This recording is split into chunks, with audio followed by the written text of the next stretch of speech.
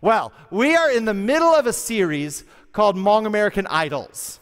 And we're in a part right now where we're talking about shared idols. We talked about a Hmong idol. We talked about an American idol of saving face. American idol of individualism, a Hmong idol of saving face. And then we're going to spend 3 weeks here, one last week, this week, and next, on some idols that both of our cultures share. So particularly last week we talked about money and this idol of money. I described money as a possessive God. It always wants more of you. So last week was money, this week is sex, next week is power. Okay?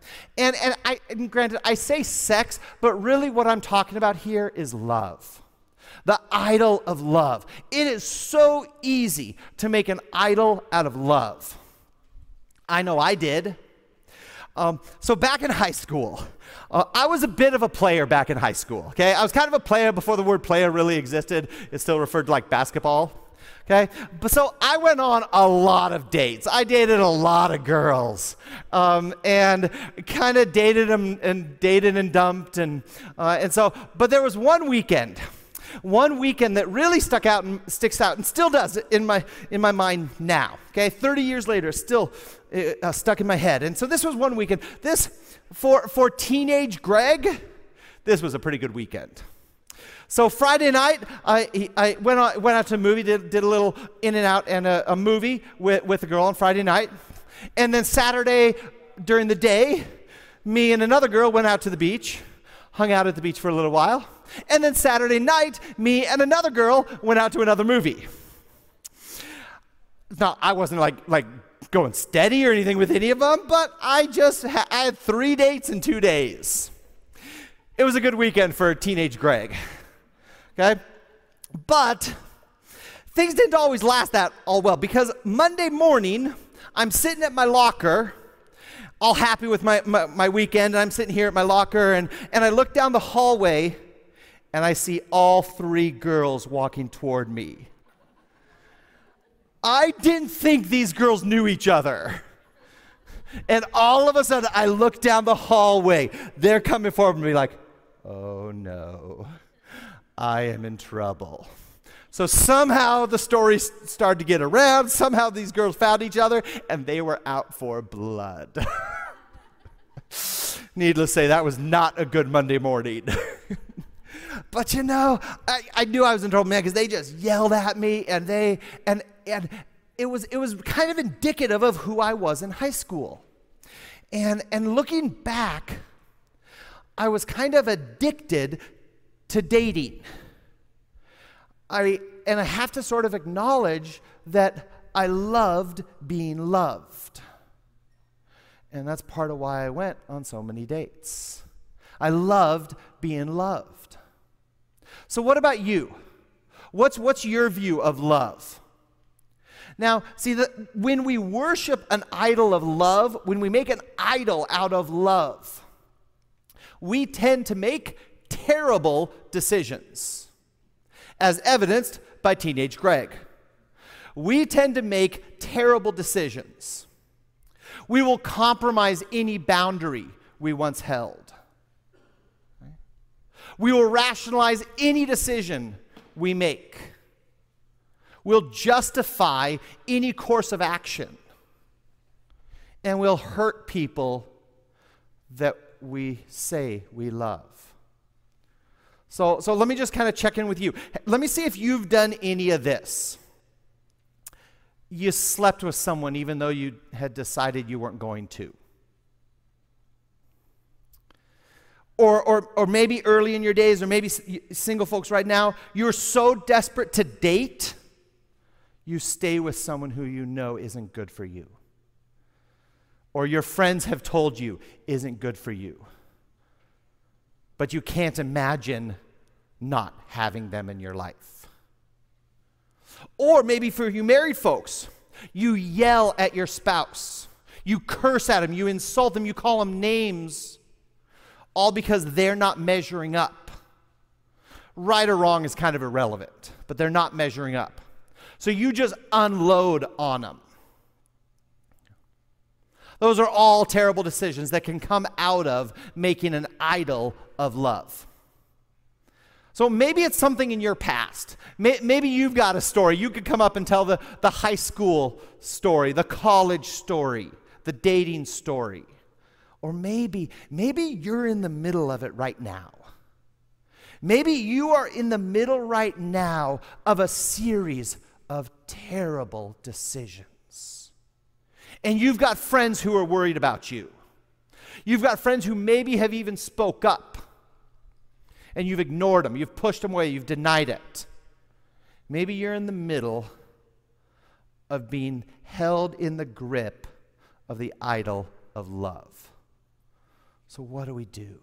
What do we do to get out, to break that grip of the idol of love? That's kind of the fundamental question, isn't it? Well, I'm really glad we don't have to answer that question. Because the Bible actually tells us a story of a guy and a gal who were pretty in love with being loved. They were pretty desperate to be loved. And they started single, they ended up married.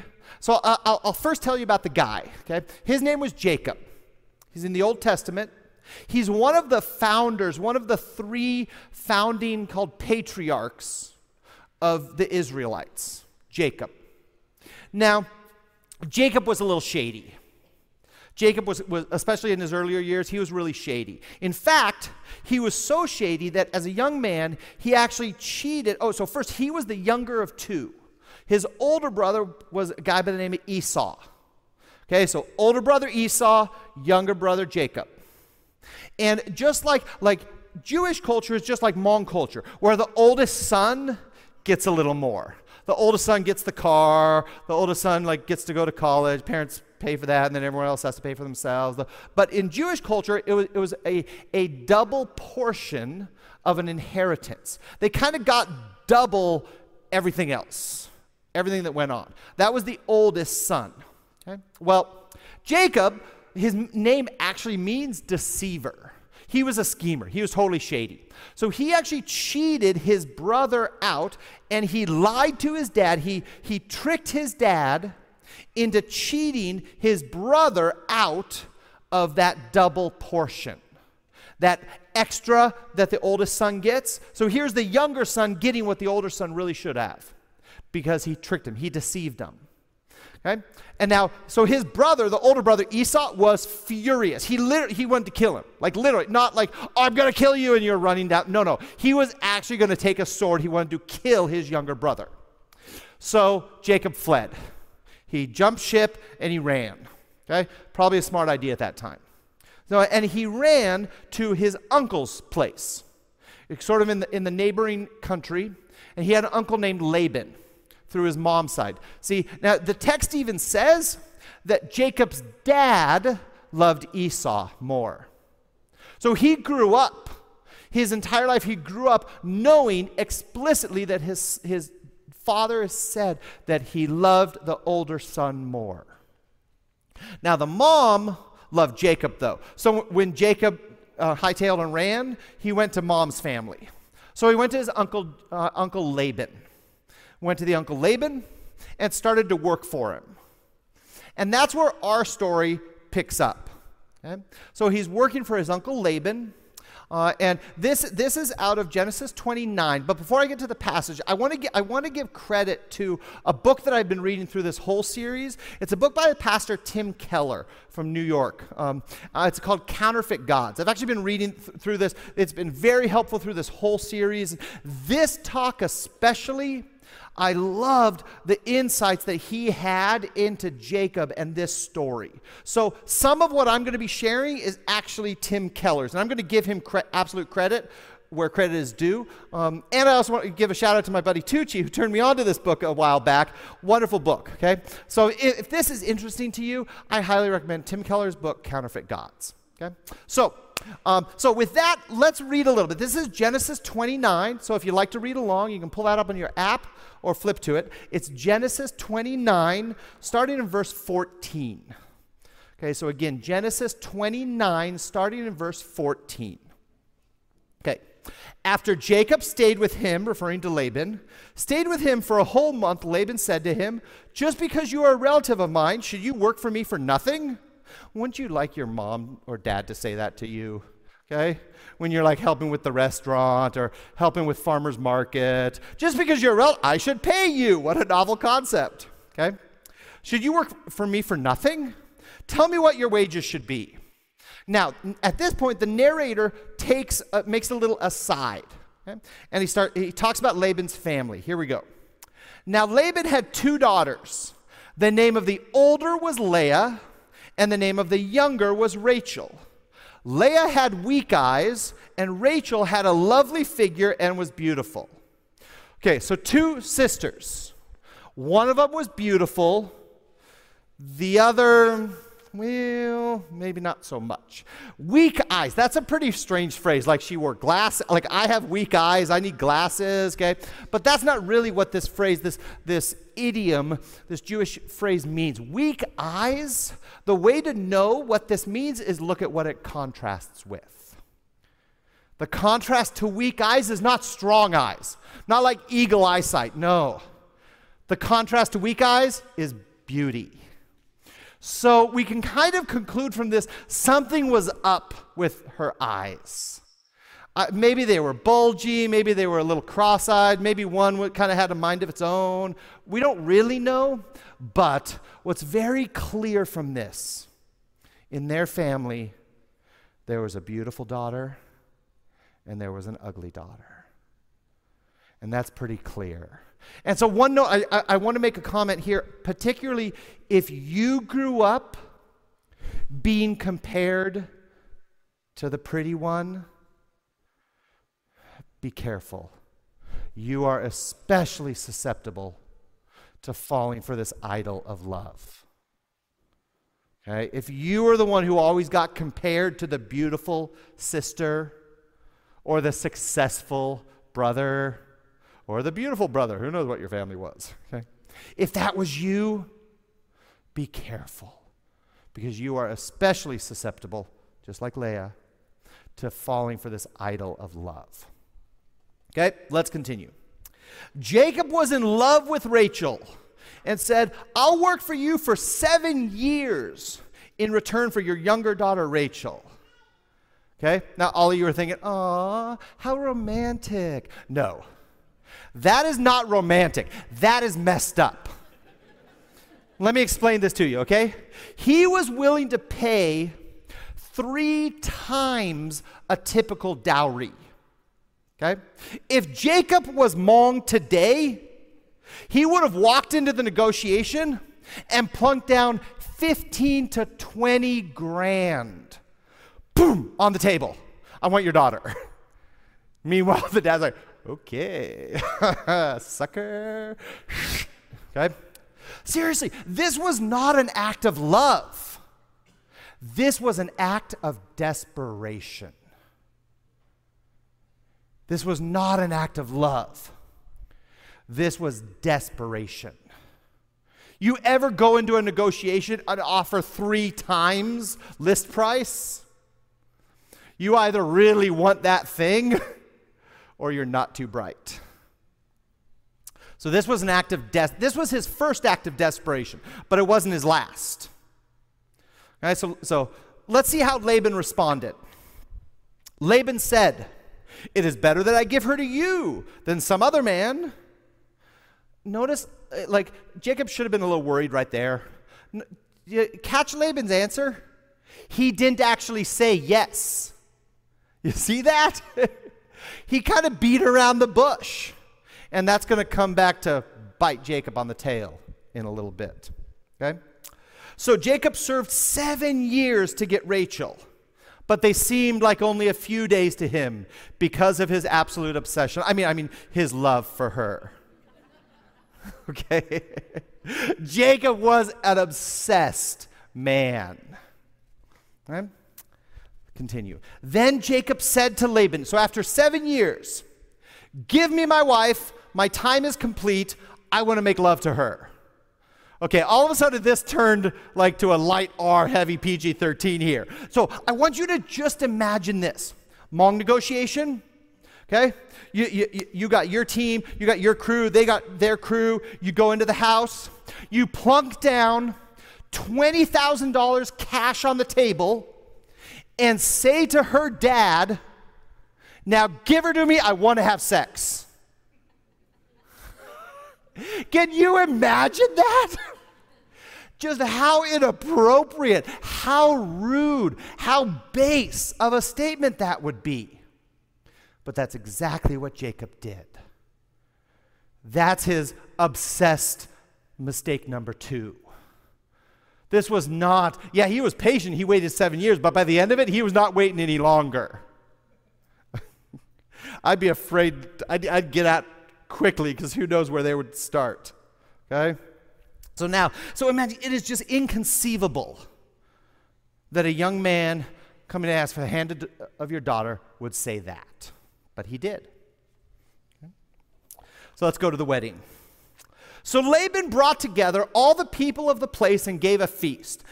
Incidentally, Jewish weddings, the wedding feast actually lasted 7 days.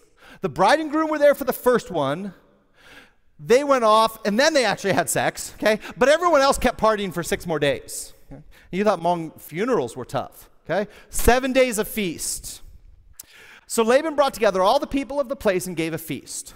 But when evening came, he took his daughter Leah and brought her to Jacob, and Jacob made love to her. Okay?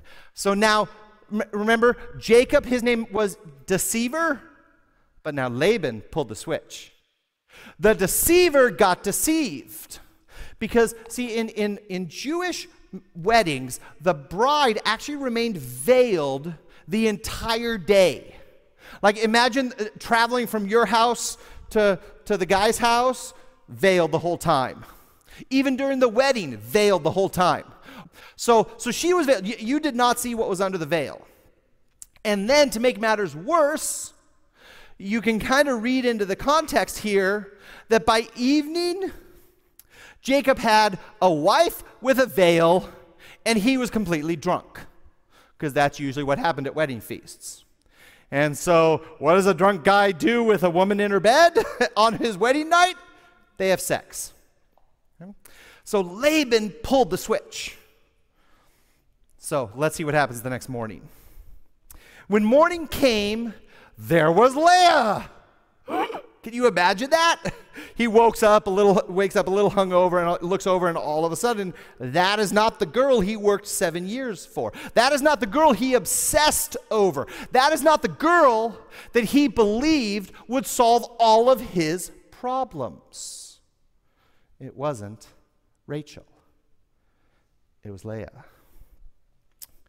So Jacob said to Leah, "What have you done to me? I served you for Rachel, didn't I? Why have you deceived me?" Incidentally, that's actually the exact question that his dad asked him when Jacob tricked him, when he deceived him out of his brother's birthright. So at night, he thought he was going to bed with Rachel. In the morning, he woke up. It was Leah. At night, he thought he had what he had always dreamed of. In the morning, he was disappointed. At night, he said, "Now I've got Rachel. Everything will be okay now." But in the morning, it wasn't okay. And that kind of gives us a clue into the first lie that all idols give us, but especially love. Okay? Now, wait, before this, I want to tell you, I love Leah. In fact, you're going to hear something pretty amazing about Leah later in this passage. But in the morning, it's always Leah. It's never Rachel. Okay? No matter what you put your hope in outside of God, in the morning, you will always be disappointed. That boyfriend or girlfriend that you're just dying to get, will leave you empty. At night, it's Rachel, but in the morning, it's always Leah. Whatever you put your hope in, whatever part of love, whether it's marriage, you dating folks kind of think it's hard right now, but when we get married, then it'll be good. Then it'll be good. Just go talk to a married couple. At night it may be Rachel, but in the morning it's always Leah. Because everything outside of God himself will ultimately disappoint. Incidentally, this applies to every other idol. That job you think is going to solve all your problems, and that job that finally is going to be the right job for you, in the morning, it'll be Leah. That relationship, that raise, all you need is a few hundred more a month. And then your problems will be solved. In the morning, it's always Leah. Okay? And that's the first lie. That's the first lie that we need to understand about idols. Idols promise, but they don't deliver. They're Laban. They're Laban. They will promise and not deliver. Okay? So let's continue on with the story. See where it goes from here. Okay? Laban replied, "It is not our custom here to give the younger daughter in marriage before the older one." Okay, now I want to pause here. Okay. Now, what's amazing about this phrase, and it loses it a little bit in the English from the Hebrew, but here's what Laban actually says. Hey, Jacob, around here, we don't put the younger before the older. Now, if you remember about Jacob's family, Jacob was the younger. Esau was the older. Because when you read this story, you're like, why didn't Jacob protest? Surely there were some laws, something like he could go to a court, something. Why didn't Jacob protest? And I think it's because of that statement. Hey, Jacob, around here, we don't put the younger above the older. It works for my daughters, and it should be so for you. So I think Laban just puts him in his place. Now let's continue. Finish this daughter's bridal week. Again, that whole week-long festivities. Okay.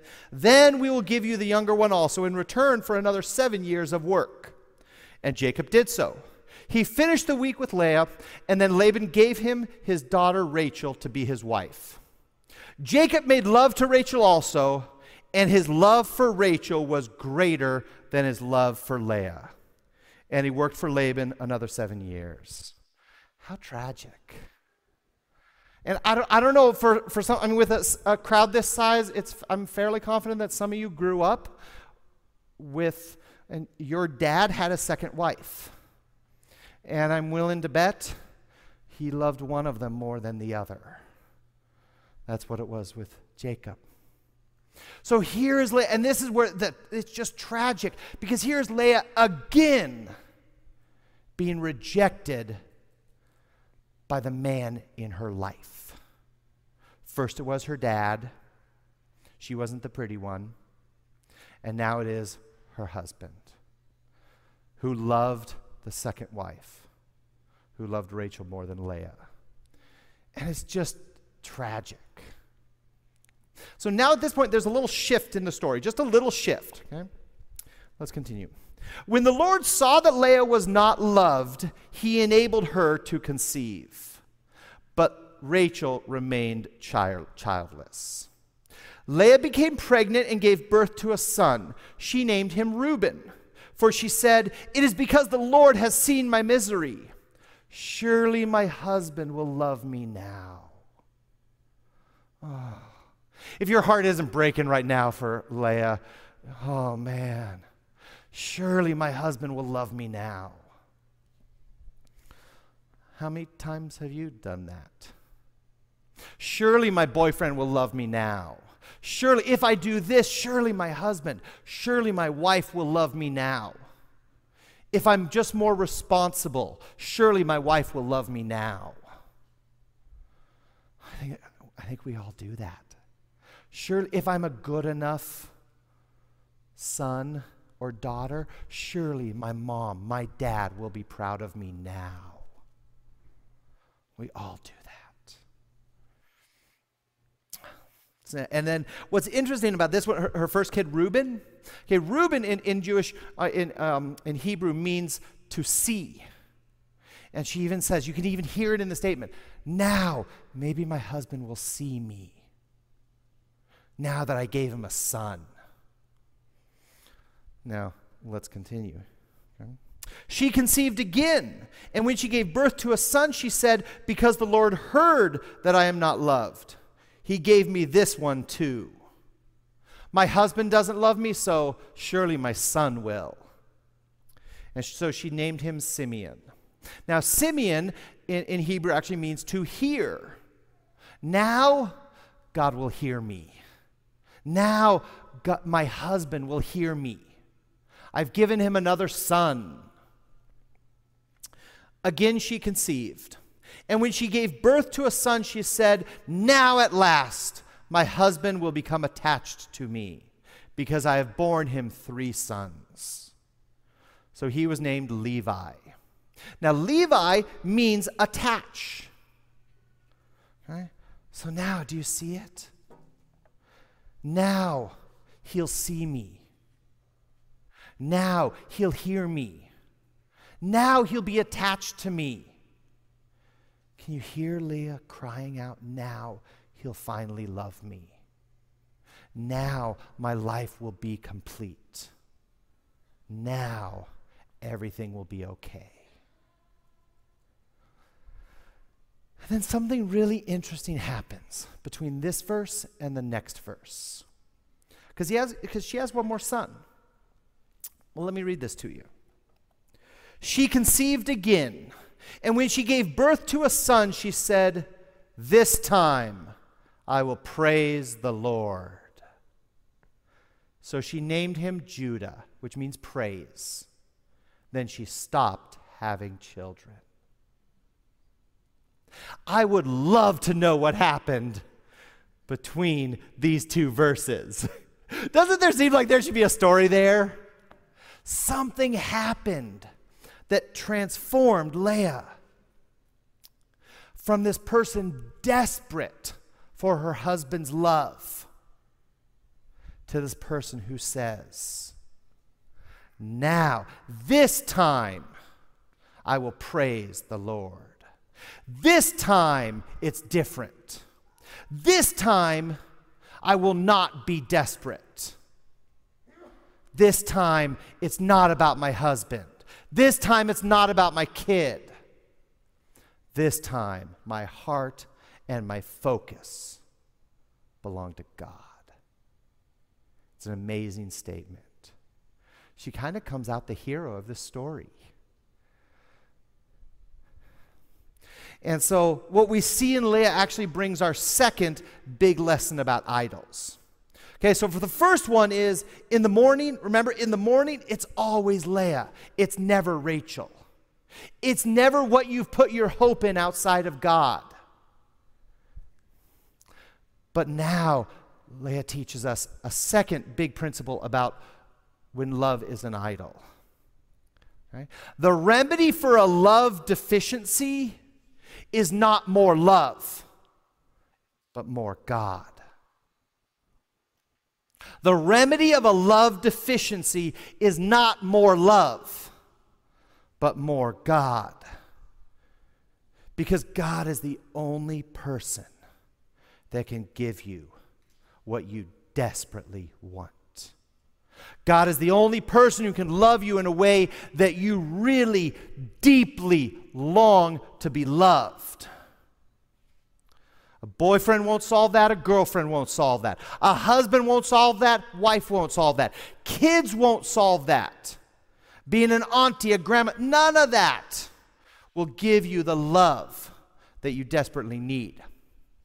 Because a spouse can love you on one of their good days, but a spouse cannot give you significance. A spouse cannot give you worth. Children cannot make you valuable. Children cannot give you unconditional love.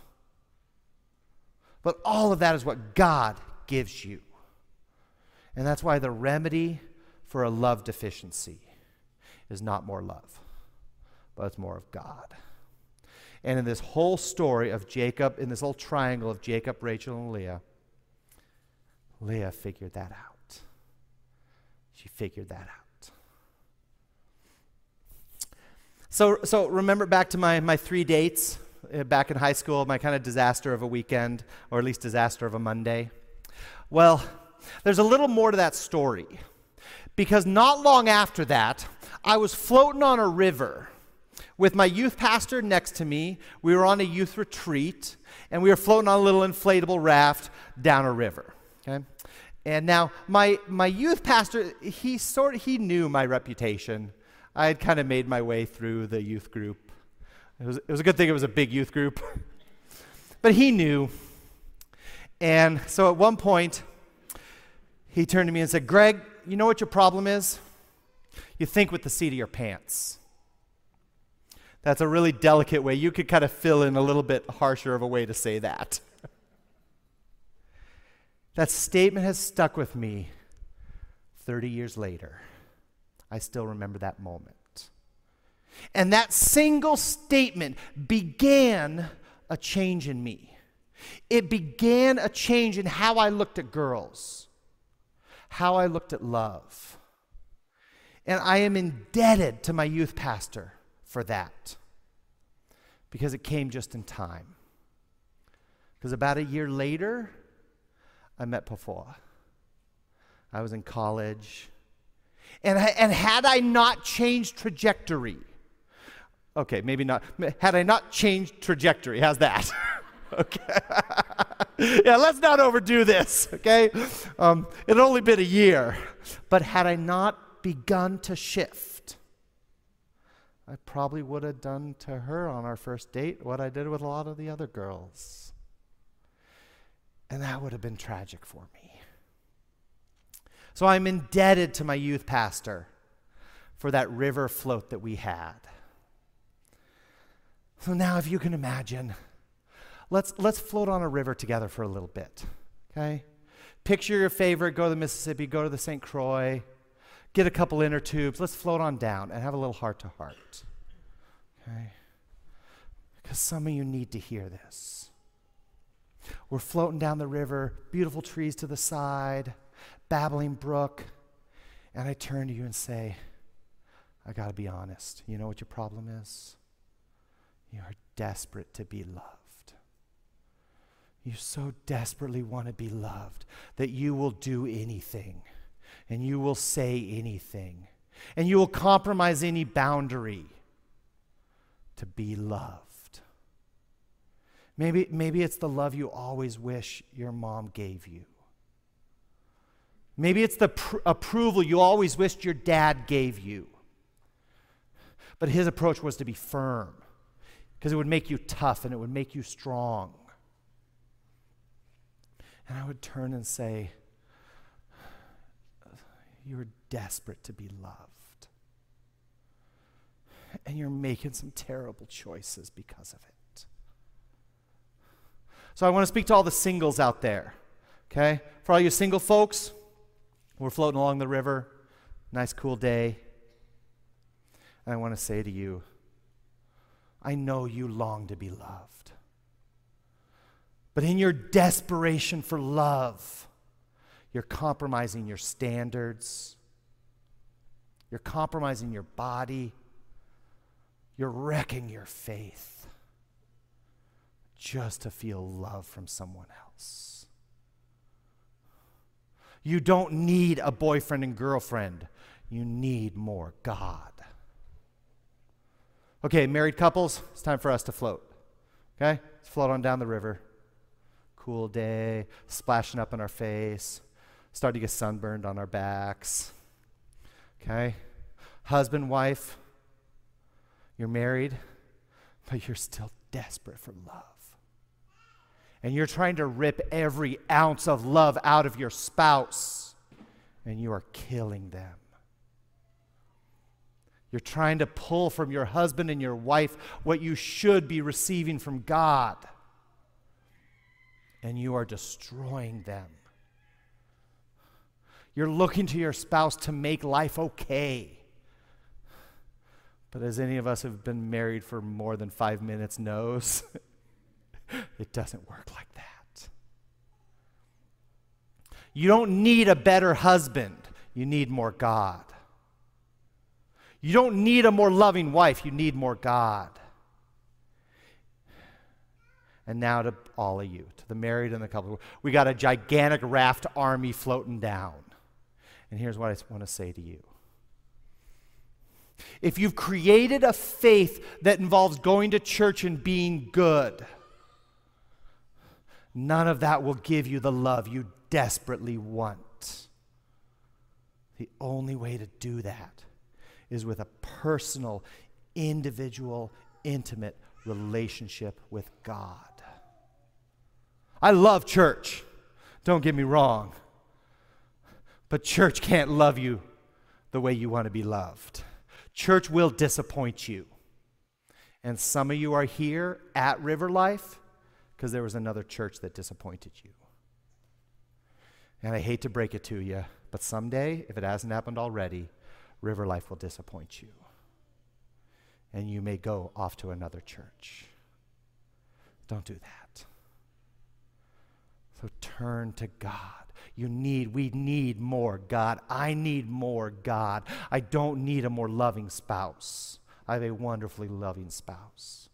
But I need more God. And so do you. Okay, we're at the end of the river now. We're going to hop into our car and head back home. Let me pray.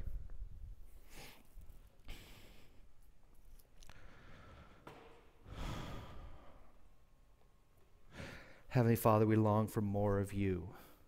We acknowledge, we admit, we confess that you are the only one who can love us in the way we really want to be loved. You are the only one that can love me the way I really want to be loved. So God, love us in that way. God, open our hearts, tear down the idols, break down the walls. Let us receive the love you desperately want to give us. God, help us, prevent us, stop us from destroying and hurting the people around us, looking for the love that we really should turn to you for. Help us turn to you, Lord.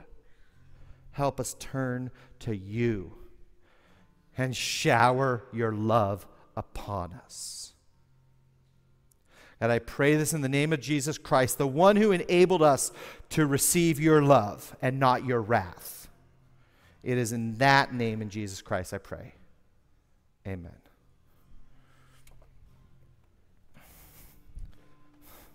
Let's rise, church.